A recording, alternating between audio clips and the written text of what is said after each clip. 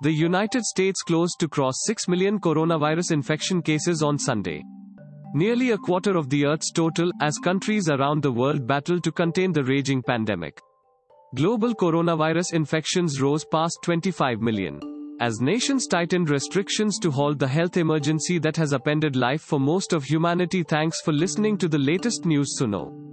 Download the free latest news Suno app to listen news in less than 60 seconds.